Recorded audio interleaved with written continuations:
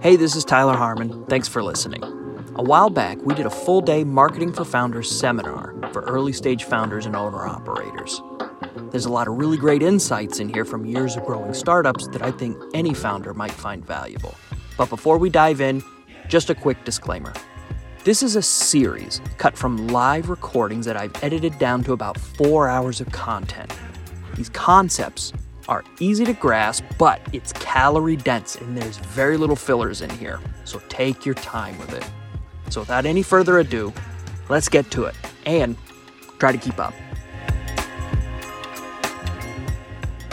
Okay, so let's talk about sales now. One of my favorite sales guys, Jeffrey Gitomer, he says, the first sale is the salesperson. That's you in your ads, in your website, in your storefront. So it doesn't matter how good your product is if you screw up the first impression. Where a good first impression can buy you time to continue making the sale. Simply having the product or being open for business is just the ticket to the dance. Now you have to meet expectations and demonstrate value or promise. So if we use a candy bar as an example, meeting those expectations could be the wrapper. It needs to look good. It can't look like homemade Halloween candy. Number 2, showing value or promise. If you got chocolate in lime green wrapping, that might look weird. People aren't going to see that and think, ooh, delicious chocolate. The thing here is, let people rely on familiarity a bit. Let that work in your favor. So let's take the simple idea of an aesthetic for your brand. It should be appropriate for what you're selling. Not appropriate like I use the F word in my email appropriate, but let's say you have a dine-in restaurant. Can you use really bold, interesting colors for your walls? Yeah, you can. This is America. You can do whatever you want. But make these bold choices at your own risk. Picasso said, learn the rules like a pro so you can break them like an artist. If you're a designer, if you're just really confident in your decision, then go for it. But if you're not, find somewhere else to take chances. This doesn't mean you can't swing for the fences, because you totally can, and you most certainly should swing for the fences. But let me ask you, is putting these bright, annoying colors on your walls the way you always dreamed of swinging for the fences? Make a statement with your products, or the insane quality, or something else. Ask yourself, is this really the hill that you want to die on? There are plenty of other ways to differentiate yourself. Use the normal conventions to a degree to work in your favor, and then find real opportunities to make a statement, ways to add value. So, you've probably heard of the 3 modes of persuasion: pathos, logos, ethos. Usually it's in a triangle when they do it. Pathos is emotion, the use of stories, likability. Then you have logos, that's logic, where you have guarantees, testimonials. Then you have ethos, that's trust, credibility. I always think of a white doctor coat. This is the big one. This is the first sale. So you need to use this and build trust and confidence to encourage people to do business with you. It's a safe bet. This also helps frame your product. White lab coat is official, it's academic, it's professional. This is where you should use these conventions and familiarities to your advantage. Like mechanic shops, they should look a certain way. Doctor's offices, they should look a certain way. Otherwise, it's just one more hurdle to overcome that might be unnecessary for what you're trying to accomplish. Unless this is where you want to make your statement. So in LA, we have these amazing looking weed shops that look like Apple stores. They're very clean and legal looking. This was the hill that they wanted to die on, compared to the shops that you see in movies and everywhere else. It looks like they're straight out of a Cheech and Chong movie. So maybe the design is part of that. Or being an outlier in your industry is the hill that you want to die on. So let's talk about that a little bit more. When it comes to head-to-head competition, you have to find out what else you do that no one's talking about. In real estate, you do this thing called a listing presentation, where you pitch a homeowner on letting you list their home for sale. And we always have this same page in our listing presentation book. It's where we talk about syndication. It's where we list all the properties on certain platforms. It goes on the MLS and then it shoots out to Zillow and Trulia and Redfin, Realtor.com. There's like 100 other platforms. So we tell them we have this tool which helps increase the visibility of your listing for anyone looking for a home, which increases the likelihood of the right person seeing your home. Some agents, when they get to that page, they spend a lot of time on it. So you can use this to your advantage and kind of throw them under the bus. I used to say, have you seen this page before? Great. Everyone does this. It's the same thing. Let's get on to more important stuff. Boom. You just took what they did and made it completely routine to where it took a lot of the wind out of their sails.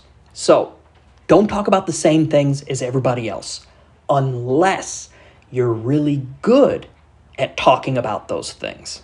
That's a great reason to do it.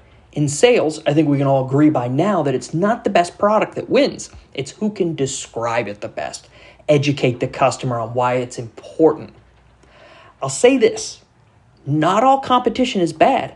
Some competition gives your brand more context. You can use it to anchor. We're the Uber of courier services. So here's a really good thought exercise to do. I want you to picture an XY axis chart in your head. The most common things you could compare with something like this is price and quality. So you have the 4 different quadrants: high price, high quality, low quality. So if you have like Rolls-Royce, like, if we're going to do cars, you got Rolls-Royce, which is high price, high quality. That goes up in the top right quadrant. Then you have Toyota, which is low price, high-ish quality. So you'd probably put that, close to the middle on the right, let's say. And you can plot them all out. You can do that for your own industry. High price, low price. You could have really low quality stuff that's cheap that people could use. This lets you get as entrenched as you want to get. If you want to compete on price, go for it. But if you ask me, it's a race to the bottom. But what if you could create your own playing field with no trench warfare anymore? Here's an example. Let's say you're a personal trainer. You have options on how you can run your business and how you position it. Are you helping your clients with their overall health or just to look good? Like you work on the glamour muscles. You don't have to say it that way, but you could say, I'm going to make you look like $1 million. Or do you work on endurance training or strengthening, or maybe it's weight loss? Is it a fun environment or is it like military style CrossFit? Is it group sessions, individual sessions? You could have something where it's designed to be fun and you're going to look great after you work out with me. Now, there's no trench, there's no commodity, and you are very unique. Like we've talked about the lemonade example before, where you can use the phrase, I am the only. If you position it this way, you can charge anything you want for this because you just changed the playing field. And nobody else is your direct competitor on this. You just created your own XY axis. You didn't just level the playing field. You found a way to create a kind of monopoly here. Like another example is, let's say you're an author. There's no competition against other authors, because maybe if you have one idea and another author has a different idea and you could battle it out that way. But think about it this way. What if you were the only book? That's crazy. You want variety out there. People who read one book probably read other books too. So this works in your favor. Like if you're a pizza place, sure, you're going to have loyalists. But there's so many different variety of pizzas out there. It depends on your mood. So that competition is kind of a benefit to you. Of course, if someone just flat rips you off in your whole business, then you have real entrenched competition. It's probably time to ramp up on the quality there. If we think about the risks of selling, the sellers take on very little risk, where the customers, they take on the bulk of the risk when it comes to making a sale. They take a risk at every single step in the process, not risking their life, but losing money, time wasted, inconvenience, being fooled. So, from the first click, or walking into a store, or answering a phone, or opening a cold email, or even after they bought the product, like cognitive dissonance, don't make them regret it at any step. Make them confident and reinforce their choice at every single step. So there's this joke that Brian Regan tells, like when you go into a nice steak house, they always reinforce your decision. I'll have the burger. Excellent choice. So I mentioned this before. The fear of loss is greater than the desire to gain. Everything is either a threat or a reward. What are your customers risking? What possible things could they gain? It has to be evident, the rewards. This goes back to the whole preemptive cynicism, really poking holes in your business and your products here. So go back and think about the hierarchy of needs and how that fits in here. Imagine you could write 2 books for business owners: how to lower costs, how to increase sales. Which one's going to sell more? It depends on where these people are in the hierarchy. If they're losing money every day in their business, their priority is to stop the bleeding. If they're losing their ass, I bet lowering costs sounds more possible and more reasoning for where they are. Their life is shit, wall to wall in their business at the moment, and they can't see the light at the end of the tunnel. They're filled with doubt. Plus, they're used to people promising us impossible things. And we're desensitized to this promise of growth. Like, these BS guarantees we get about growth in our email every single day, they're too good to be true. So in the event any of these were real, they're going to get lumped in with the rest because of how they got positioned. So lay that hierarchy over loss and gain, and you might have to eliminate the loss first before you can even approach the desire to gain. So since buyers take the majority of risk in any transaction, you might have to get creative, especially if what you're selling isn't familiar to them or a typical purchase. If you're selling shoes, easy. But if you're selling a horse to someone who doesn't typically buy horses, that's different. Jay Abraham, he used this concept of risk reversal, and he used this example of selling a horse. So one option would be, buy this horse, it's $5,000. If you don't like it, return it, get your money back. Or option B is where you lower the risk to the customer. We'll bring the horse to your stable and we'll teach your daughter how to care for it and feed it and ride it. And after 30 days, if you're not comfortable with the horse or happy with it, we'll come by and we'll pick up the horse and we'll bring it back. But if you do like it, at that point, we're going to be asked to be paid the $5,000. If you're making very few sales in your business, this is a good place to start. Odds are it's not your price. So don't start lowering your price willy-nilly. This is one of the 10 myths of marketing. I am certain that most people who haven't figured out their sales process couldn't give away their products. It's the confidence that the customers have in your product. So if you discount your product so much, you're going to end up sending the wrong message and you're going to lose sales for an entirely different reason. The key is to look where your customer stands to lose the most and start by addressing that. So speaking of lowering the price, this is the war cry of the digital marketer. Discounts, lower the price, buy one, get one, race to the bottom. Sometimes lowering the price can have the opposite effect. So if you see 2 similar products and one is half the price, what are you going to think? If you're buying a can of beans at the grocery store, probably nothing. What about fish at the deli counter? Half off. Or cheap tequila. What if you're buying a car seat for a baby? Many cases, it's not about price, and you just made it about price the wrong way. So there are things in life that people skimp on. Is your business one of those things that people skimp on? If you are, then you have a very hard road ahead of you racing to the bottom. But if you're not, then stop trying to lower your prices. This isn't an objective thing either. Price is relative. So if Rolls-Royce tries selling their cars at a car show, They're going to be the most expensive car at the show. But if Rolls-Royce starts selling their cars at yacht shows or private jet shows, now they're impulse buys like candy at the checkout aisle. You can toss it on at the last minute and buy one of these things. Basically, this is a form of behavioral economics, kind of a decoy price that helps position your products in a better light. So let's talk about price versus cost. Suppose there are two bikes at the store you're going to buy for your kid. You got the name brand Huffy bike, costs $100, and then you got the generic brand for $50. So let's say you decide to save $50 and buy the generic one. After a couple of months, it's going to need new handlebars, new brakes, new bearings, going to need a new seat. So after being nickeled and dimed, it ends up being more expensive than the Huffy was to begin with. So you end up getting tired of being burnt and buy the Huffy outright. So in sales, you just can't make the product better and expect that people are going to understand that. Most people don't understand why they're paying for a name brand. They think it's because of the advertising. In a way it is, but that's because of what they learn from the ads and how you explain the value. So make sure that the customer knows the true cost, not just the price.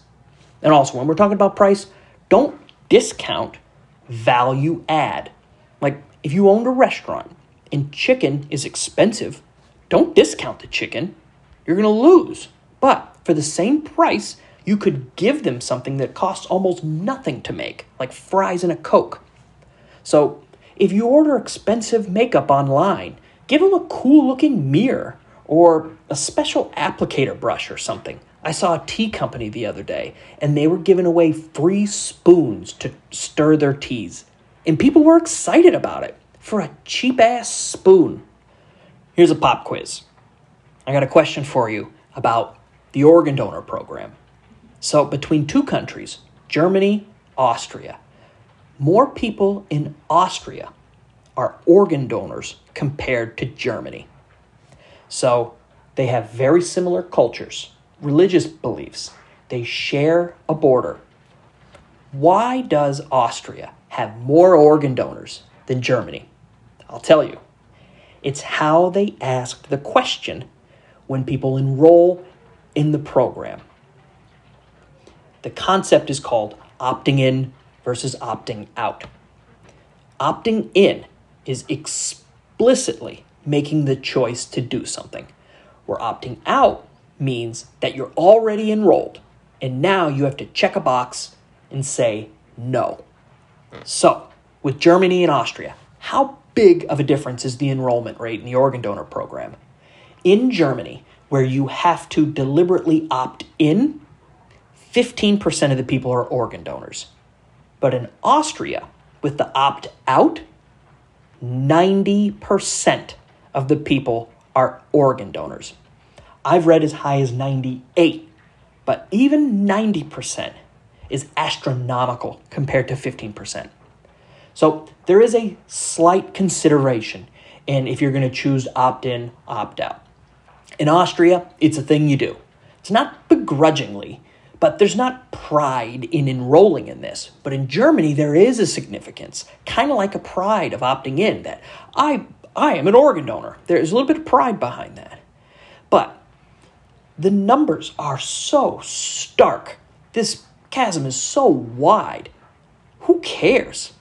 Plus, it's not like they're going to willingly give up their organs anyways. They're gone by then. So this example is not really the best for that. A better example would be auto gratuity at a restaurant.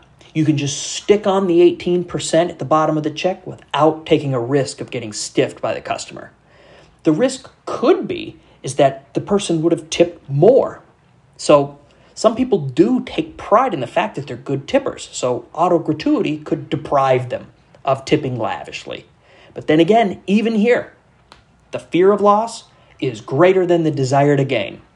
So we've all worked in restaurants and spent hours on a table to get nothing from these people, and they stiff us. So auto gratuity, easy choice. But consider quality over quantity. Like I mentioned before, organ donors, doesn't matter how willing they are, does it? But what about repeat customers, returning app users? there may be a pride thing there if you start auto-gratuiting these people. So one way to think about this is email marketing. Do you just blast emails to everybody, even if they have bad open rates and they never do it? Because you're going to start getting punished by Google and you might end up in the spam folder instead of the promotions tab. Or do you have a very small audience with really high engaging people? But with a good group of people, you're going to get different feedback when you speak to your tribe. These are your true fans. This feedback loop is a lot stronger and you can really work on your brand this way. But sometimes it's a quick thing to just increase your conversion by doing something really easy that needs to happen. It doesn't always have to be this existential conundrum. You can make a quick change and see a big difference. But it's worth looking into. Sometimes the sheer numbers with quantity still work out in your favor over quality. But sometimes quality is definitely the way to go. You gotta look into it. So with opt-in, opt-out, let's look at an example. Let's say you have a meditation app. You got a free version, there's a pay version with way more features, and then you got the free trial. I can say from experience that the conversion rate from downloading the app to registering and starting the free trial is lower than you think. But most people also stay in the free version forever and never initiate the free trial. So what if you automatically enrolled everybody in the free trial? No choice. Take a page out of Austria's book. They use the whole app. They're using all the features, and then you lock them down. Are they now satisfied with the free version? Or do they need one or two of the paid features? Like, most people don't enroll in it because they don't want to know what they're missing. They're just going to make do. So if you show them the best version first and then you yank it back a little bit, maybe there's a little bit of love lost there. Or maybe they just go, hey, there's ads now, so you can pay to not have ads anymore. All right, so we're going to get back to that in a second, but first I'm going to tell you about some sales techniques. There's two big sales techniques, and they kind of came from door-to-door salesmen. The first most people know about is called foot in the door. Our product's only $99, but then there's shipping, activation fees, convenience fees. There's this concept of sunk costs. It's our tendency to just keep going. We've already spent so much time and money and effort. Let's just do this. So a lot of things that I hear in marketing is just get them in the app. Maybe they'll see how good our free products are and eventually they'll upgrade. Maybe, but you really, really, really need to track the behavior and see. The other option to foot in the door is door in the face. Knock, knock. Hey, we got this product for $300. And you go to slam the door on them and they go, no, wait, I can lower it to $99. In negotiating, this is called anchoring bias. We judge everything based on the first piece of information that we get. So, back to the meditation app. Let's get everybody to opt in to the free trial and make them love the features. But then we lock them out after the free trial. And then we show them the tag, the full app. It's expensive, $39.99 a month, and you get all these features. But when you show them this, maybe you can let them see the features that they're using and contrast and compare it against the ones that they don't use. Like, maybe they realize they don't need the full subscription that you're trying to push on them. They discover that they can have everything that they use and not the other half of features that they don't for half the price or even a third or whatever the price. So this goes back to behavioral economics and decoy pricing. They feel smart. They just outwitted you. And now they own the decision and they subscribe to the deal of a lifetime. Such sly little customers. So these concepts, opt in, opt out, foot in the door, door in the face, these can help you shave off valuable seconds off of your time. But these aren't paradigm shifts in selling. At the end of the day, you still need to drive real desire for what someone actually wants that you're selling. So this is a big one. This is grease versus gravity. So first, let's talk about grease. Think of a funnel. How can you reduce friction at each step? You got the checkout process to auto-populate the name, the address, the phone number with the keypad. You got Apple Pay, PayPal, and you start testing button placement and work on the product page and the cart page layout, conversion rates through the funnel improve everywhere, but nobody's buying. Maybe there's an issue with the purchase button, or the page isn't loading fast enough. You got the classic, maybe we need to lower the price, or give them a promo code, or do the abandoned checkout follow-up. Send them emails as soon as they abandon. People are actually conditioned for these abandoned checkout follow-up. They will add something to a cart, put in their email, abandon, and then wait for the email or wait for the retargeting ads for the discount. This process is called conversion rate optimization, CRO. It can work, but this is not the end-all be-all. In fact, this is what you do for an engine tune-up. These CRO experts, they're not salesmen. They're not equipped to close sales, but they can shave off seconds, assuming you're already running a good time. But if you're barely crossing the finish line, then this kind of work is inappropriate at the moment. What's more valuable to you now is gravity. So with gravity, think about a big slide, like at the playground, those fully enclosed ones. Grease is how slippery it is. Gravity is how sloped it is towards the ground. Like whenever my 3-year-old goes to a park or an indoor play place, I try to make sure he wears good slide pants. A lot of the jeans, they're really sticky on those plastic slides. But with a nice pair of soft sweatpants, you can fly down those things. Gravity answers a big question.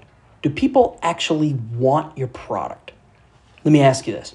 How many times have you bought a product online with the worst checkout flow in the world?